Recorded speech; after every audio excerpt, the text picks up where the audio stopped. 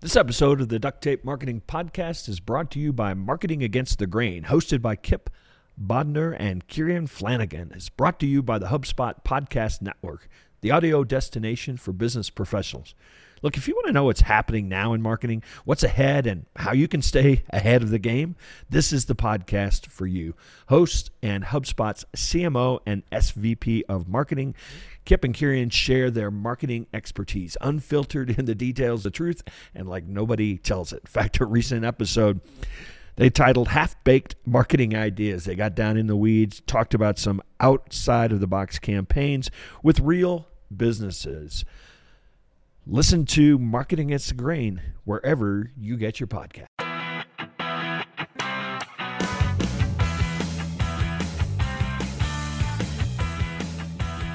Hello and welcome to another episode of the Duct Tape Marketing Podcast. This is John Jantsch. My guest today is Martha McSally.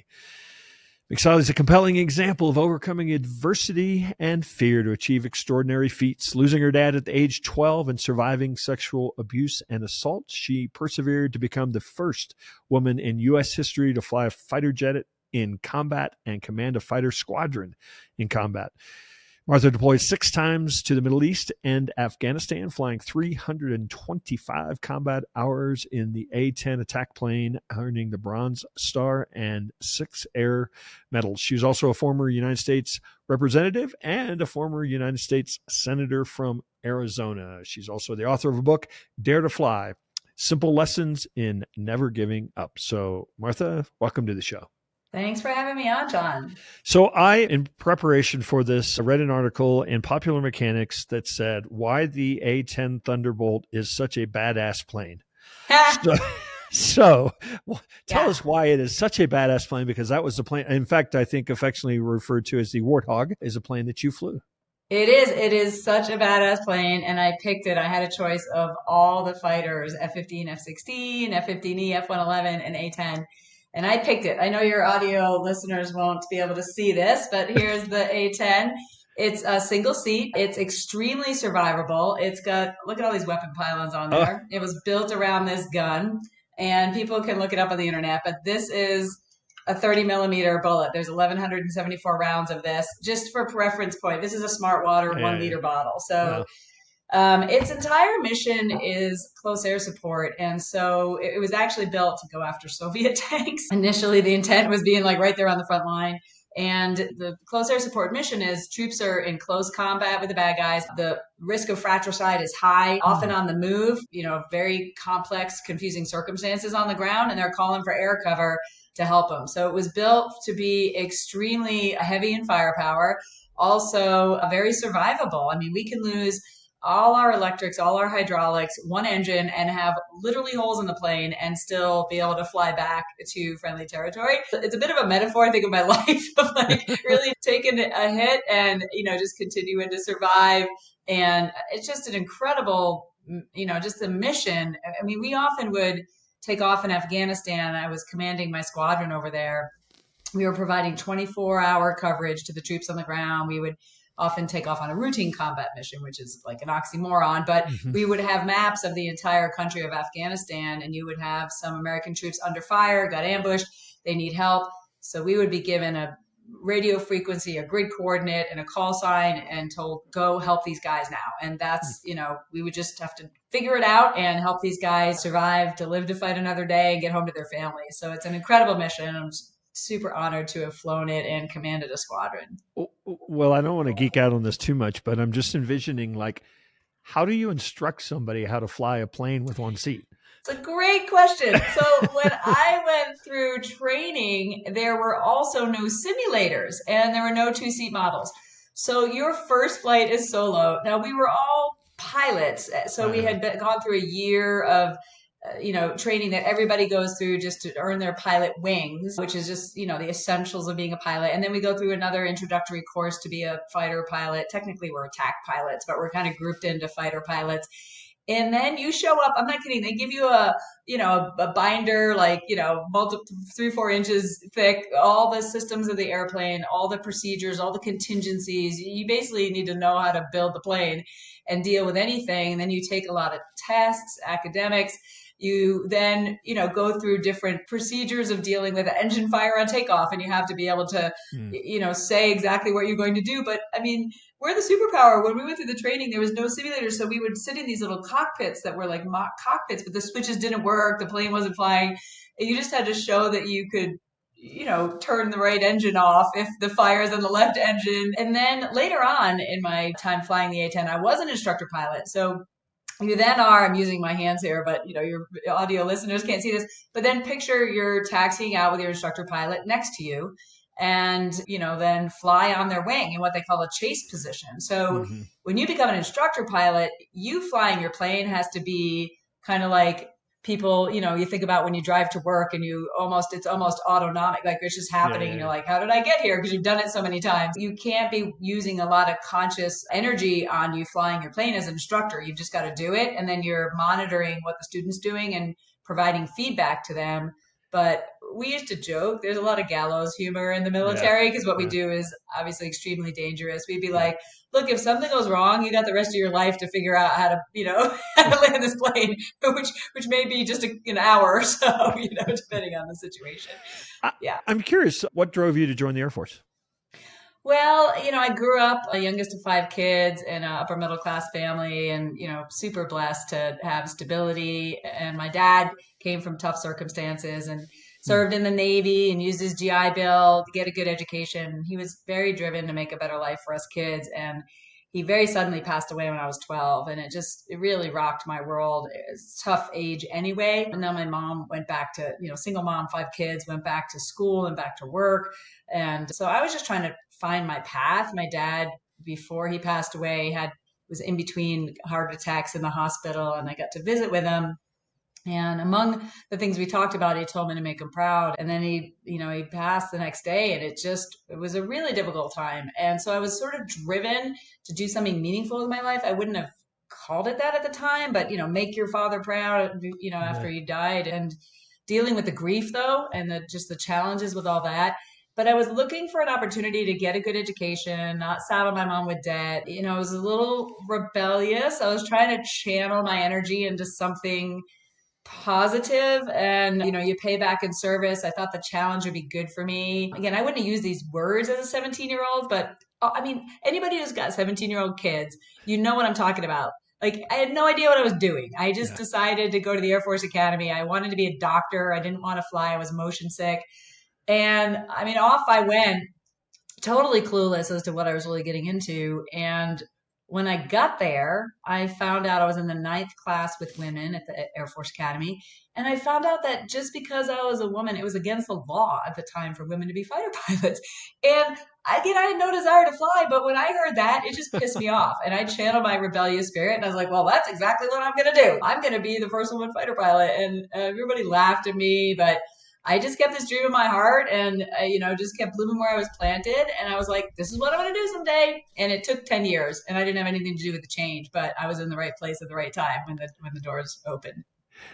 So this book has a lot of stories from your life, obviously, but you wouldn't call it a memoir, would you? No, Look, I'm at halftime here, and so it's not an autobiography. I just feel like I've had some unique experiences, and the reader may never fly in an A-10 jet. That's not the point. The point is, what lessons did I learn that apply to the reader? Right. And, I'm doing keynote speaking engagements as well. Like, these lessons apply to all of us as humans. How do we overcome our fear? I wasn't born with the kind of courage to fly in combat.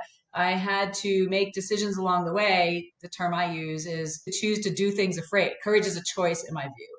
And you then build your confidence and your capabilities, and then you grow and expand, and then you create a muscle memory for, like an athlete, of courage instead of a muscle memory of fear. So that's just one example, of nuggets I share from the unique journeys I've had. Obviously, people can see cool stories of flying in combat and different things in my journey, but it's not about me. It's about, what does that mean for you, the reader, and how can you soar through turbulence and difficult times and persevere to achieve your dreams and never give up and find different creative ways in order to, be whatever you want to be in life. And so I share with humor, a little self-deprecation going on there, some of these little nuggets along the way on things like, courage and perseverance and agility and overcoming adversity and things like that. Are you an agency owner, consultant, or coach that works with business owners? Then I want to talk to you about adding a new revenue stream to your business that will completely change how you work with clients. For the first time ever, you can license and use the Duct Tape Marketing system and methodology in your business through an upcoming 3-day virtual workshop. Give us 3 days and you'll walk away with a complete system that changes how you think about your agency's growth. The Duct Tape Marketing system is a turnkey set of processes for installing a marketing system that starts with strategy and moves to long-term retainer implementation engagements. We've developed this system by successfully working with thousands of businesses. Now you can bring it to your agency and benefit from all the tools, templates, systems, and processes we've developed. To find out when our next workshop is being held, visit dtm.world/workshop.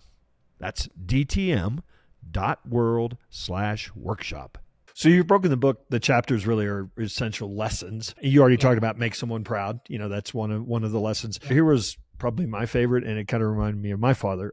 Don't walk by the problem. It feels like that has sort of a military lesson in there. My dad was an Army officer, and he would always say, look, if you see something that needs fixing, fix it. If it doesn't, paint it. And it just felt very sort of military to me. So talk a little bit about don't walk by the problem, how that's...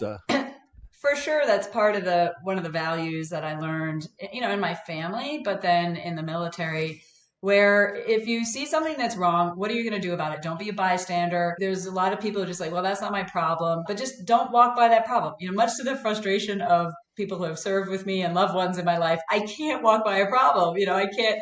And whether that is, in the book, I tell the story of my 8-year battle with the Pentagon over this stupid policy they had that was totally denigrating to our women serving in Saudi Arabia. They had to they were treated like Saudi women, which is essentially property, at the time, and, couldn't drive, sit in the backseat of the car, wear a burqa, essentially, black Muslim gown and headscarf.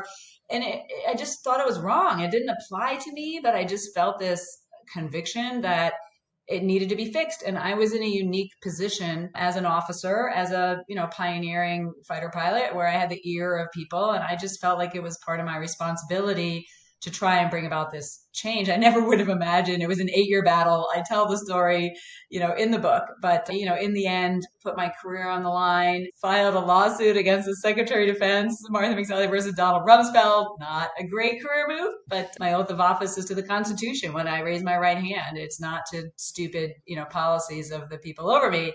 And so I pull out of that this lesson of don't walk by a problem. If you see something's wrong, do something about it. Do your homework, by the way.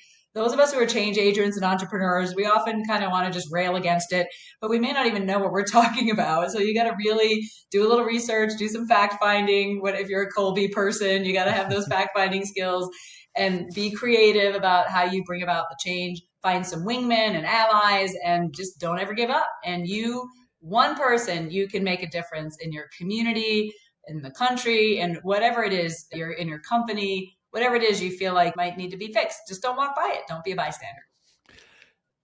So you mentioned wingman already. I was going to say that the book has plenty of metaphors that I've taken from that are easy, like takeoffs and wingman and whatnot. So talk about a little bit about the wingman, because you have a perspective in there. I mean, I think everybody thinks about I need a wingman, but I think you have a perspective about the wingman actually being being a good wingman as well. And so I think a lot of people miss that aspect. Yes. Right. The wingman mentality is, even though we do fly the plane by ourselves, we never fly into combat solo. We always have someone on our wing, either one or even more. We could be flying in a 4-ship. And the whole mentality of a wingman, which is great in life, is we have what's called mutual support for each other. We back each other up. We have each other's backs. If I'm talking to the guy, I'm a controller on the ground, I'm looking at my map, I may be getting shot at. So my wingman's job is to keep his or her head on a swivel and to call out any threats. I actually give authority to my wingman to tell me, Bulldog 1, break left flares, missile launch north. And I will do what my wingman tells me to do. I don't say again, I don't know, did you mean left or right? Because by that time the missile hits you. So you don't just gain that authority overnight. Obviously, you have to build that trust and have that trusted environment to literally put our lives in each other's hands. But this is for life. Asking yourself, who are your wingmen in life? And they can be mentors. For me, some of my wingmen were women who flew planes in World War II. They were amazing examples for me during my journey when I really didn't have anyone who had similar experiences to me. And so they can be people who have gone before you, and you don't have to reinvent, something. They can share their wisdom with you. They can be your peers. They can be, again, in life, this can be your loved ones, your spouse, like your dog, for crying out loud. There's furry wingmen in your life, right? That are actually, helping you to keep perspective, right? To keep yourself kind of centered, again, making good decisions and not running yourself down. But then also, as you mentioned, who are you a wingman to? Right? Who's relying on you, or who could be relying on you, but maybe you're not offering yourself to be available, as a wingman to provide that kind of support in business, in life, in community. Who needs you right now? Like, you have a lot to offer. And who might it be? Is it someone in your neighborhood that maybe you haven't even got to know, who's just got a diagnosis for something that you've actually been through already? Like, maybe you can help them in that way. Is it a young entrepreneur, who's doing a startup, and you've learned a lot of lessons along the way, and so you're take that time to bring up that next generation? It takes time, for sure, but we need wingmen and we need to be wingmen. So I think it's an important question to ask.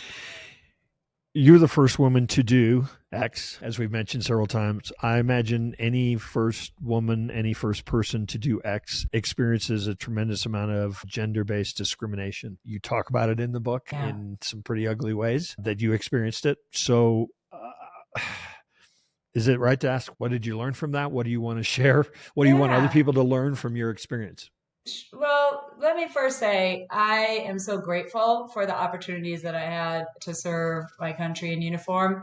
I'm grateful for my experiences in the Air Force. It was just tremendous to be able to serve with amazing people. The vast majority of people I serve with were incredible people who are putting their lives on the line or are part of teams doing incredible things to keep our country safe. There were some real challenges in breaking barriers. And honestly, it started at the top. We had a chief of staff of the Air Force who, at the time the law was being debated whether it should change, who was testifying before Congress saying he'd rather pick a less qualified man over a more qualified woman. And so this is the leader. And so then, Congress repealed the law, and then the Secretary of Defense changed the policy. It took like a couple more years. But he had to decide whether he was going to resign or implement it. But when you start, leaders create the culture, right? Leaders create kind of the opportunity of what kind of values and behavior is going to be okay or not going to be okay. So, it started obviously with him giving license to maybe people who I think there's a lot of insecurity. Again, the vast majority of guys, especially the ones who had daughters, by the way, they were like, look, if you can fly the jet and you can shoot the gun, we need people to be able to do their job. This isn't about whether you have ovaries or not. If you've seen Top Gun, obviously there's exaggerations there, but it is a bit of a, it's an interesting environment, right? With just the dynamics within a fighter squadron. So I went in eyes wide open. I knew what I was breaking through. I knew it was going to be lonely. I knew it was going to be difficult. I did experience along the way, just hostility and harassment and assault that wasn't associated with that. That was, but there are, lots of experiences, unfortunately, of women and men experiencing sexual assault in society and in the military. Mm-hmm. It shouldn't be tolerated. I'm not alone in having those experiences. I share them not so people will feel bad for me, but